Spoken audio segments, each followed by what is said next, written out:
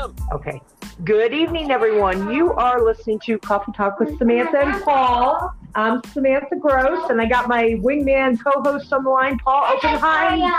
Hi, Paul. Hey there, Sam. How are you doing this evening? I'm doing good. How are you doing tonight? Doing okay. Just heading home on the freeways right now. You're on the freeway right now?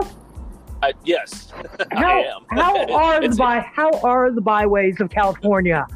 The freeways? Well, it's now with COVID kind of kicking back again. It's actually fairly smooth sailing. Smooth sailing, huh? Well, for me it is. Yeah, they're encouraging people to work from home. Yeah. Of course, with the company I'm working for, though, we actually were allowed to kind of, I think I've discussed this before, but we're kind of allowed to usurp the governor's decree to work from home, as we are a necessary employment in the sense of that we work with a lot of municipalities and everything. So it is vital that I am allowed to travel to and from work, and I have a little signed document in my glove compartment from the president saying, hey, if I ever get pulled over and say, here, read this first, call this phone number. Right. So, Yes. so we're good. The world is ever changing, isn't it, Paul? Oh my gosh. Yeah, our world's ever changing, but the one thing that stays the same is God's love for his people. That is true. And I fully believe that God is going to bless his people out of this somehow, some way. A blessing will take place, not so much from the pandemic, but maybe we'll all come together in unity. Well, you know, it always seems like in the worst of situations, there's good to be found. Right. It's just the way it seems to unfold, at least in my experience. So, yeah, it wouldn't surprise me that if somehow there's good to be found even in this. I mean, everything will pass. This too, you know. This too shall pass. Yeah. Yeah, everything does. You know, good and evil alike. It all just kind of comes and goes. Yes, and that's the way I've been feeling. Like, you remember last year, Paul, and the year before when I was in my dark days and I was getting over the hurt of a lost friend and all of that. Well, I finally let it up to God, and I made peace with that person. Good. I actually called the person up out of the blue, told him who I was, and said, I'm sorry. Yeah. And I think the person was taken back a little bit, but it was a peace and it was a closure. At least, and you at least did your part. Now, whether they choose to accept that or forgive, you know, that's on them at that point. Right. So hopefully they have. Yeah. But yeah, it's we're.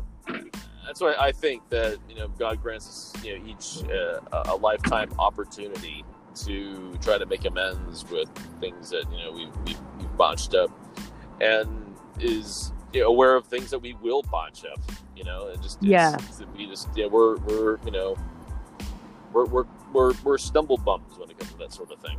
Yes, and for all of our listeners, and you, Paul, if you know me, Sam's always botching things up, so I'm glad I'm forgiven. It's part of our human frailty, you know. Yes. So speaking of botching things up, I've been working nights at a factory now. That sounds botched.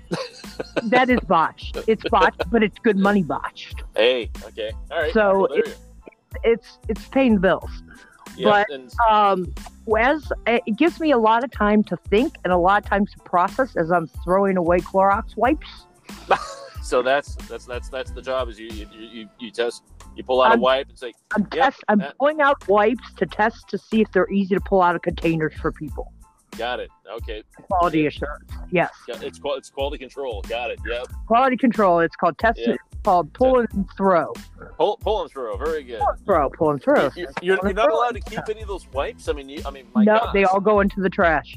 Oh no! God, you think that it's like you're allowed to take. So have you come across any like quality control problems? Like you pull out one and like 20 come out, or you pull out one and they do not come. They do not tear at the thing. Oh, they what happens? Do they shred? What happens? They just don't pull apart. They just don't come out. Oh, okay. All right. And then then you got to go take it to the machine. They got to reset the machine, and then they got to send you another batch. Oh my gosh. Okay. And then you tally that mark down and say, yeah, that didn't work. That's not working right. But I feel that's the way God works with his people. I'm referencing the pull and throw because it's like God will test you. Yep. And if you are not at the place where he wants you to be yet, he throws you back and lets you go through the test again. Yeah, there is I believe that there's many times that we are put through tests. Sometimes I wonder if I am even being tested. Like sometimes I've actually, and I'm maybe this is the demons in me talking, but it's like, well, things are sort of kind of okay. Maybe he's given up testing me on things, and it's like not that I necessarily want to test, but it's like to make sure I'm not completely off the radar. Right. You know, no, when things aren't stirring up, God is sitting back and watching. Okay, and watching you with that blessing. Right. Well, see, that's the good thing and that's where I think St. Paul kind of hits the nail on the head, where he says, "Be thankful in all things that happen." So, in other words, like, be thankful when the good things happen, but be thankful when the bad things happen too. For all you know, it's like it could be a test that you're going through. Like, hey, well, even though there's bad things, and they'd be really, really awful things. Don't get me wrong. It's not like, this is flippant, whatever. No, this might be something that's absolutely terrible. But if you look at it from hopefully, if you can look at it from a spiritual perspective, that's all possible, which is sometimes downright darn near impossible when you're going through the hell. But somehow it's like when you come out the other side and kind of look back and say, well, I learned something from that. Or it is still true. And I still think that, believers and atheists alike will agree on the concept of whatever hasn't killed you only makes you stronger. Yes. And I think all and pretty much believe that, I went to a food bank today, and a food pantry, and I was asking the pastor for prayer, and I was talking about my financial situation, right? And he said just what you just said, Paul. He said, you praise him in the good, you praise him in the bad. Yeah. Because he can make good out of all things. And like not just out of some things, it's all things. Right. And if you ever need some reassurance that, it's been said the book of Job does help. It's like, this poor guy went through like all of it. That's what people will tell me, Sam, you have the patience of Job. I mean, and the reality is I don't think anybody really has the patience of Job. No one has the patience of Job, but that's the old saying. That's the metaphor. Right. The patience of Job. Yep. Yes. And Job was tested through all of that. Yeah. And he came out glorifying God. Right. And he started off as a rich man, and then after he goes through all the hell, he comes out, he's like 10 times richer than he was when he began with in the end. I mean, he ends up like really super winning in the end. It's like, but there's a time though where he's really getting to the point where he's just this close to cursing God. Or where he's just like, even his wife says, like, hey, just curse God and die, and then he's even talking to his friends saying, miserable comforters are you all, and all. But understandably, who wouldn't go through that? To have like, your children killed and your house is burned down and you're afflicted with all sorts of diseases and things like that. You're just like, you're at your wit's end. You're literally, you're about ready to completely lose your last lingering thread of sanity. And, but there's a point at which then God starts speaking to him at this point.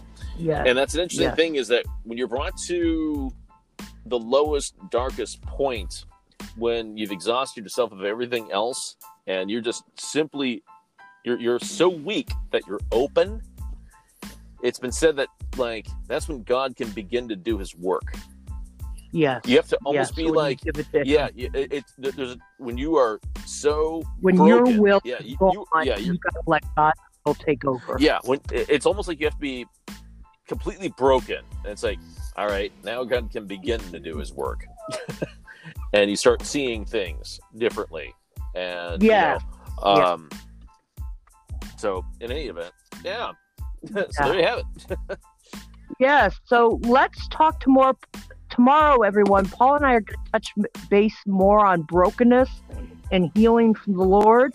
And everybody, if you have a special prayer request that you would like us to take to God for you, or if you would like to be on our show, please message me at the link that I'm going to share tonight. And Paul and I just wanted to come back on the podcast to let you know we're still here. It's been a while since we've done the podcast, but we're still here, and we're going to come up with more things to talk about on Coffee Talk. Sounds good. Love it.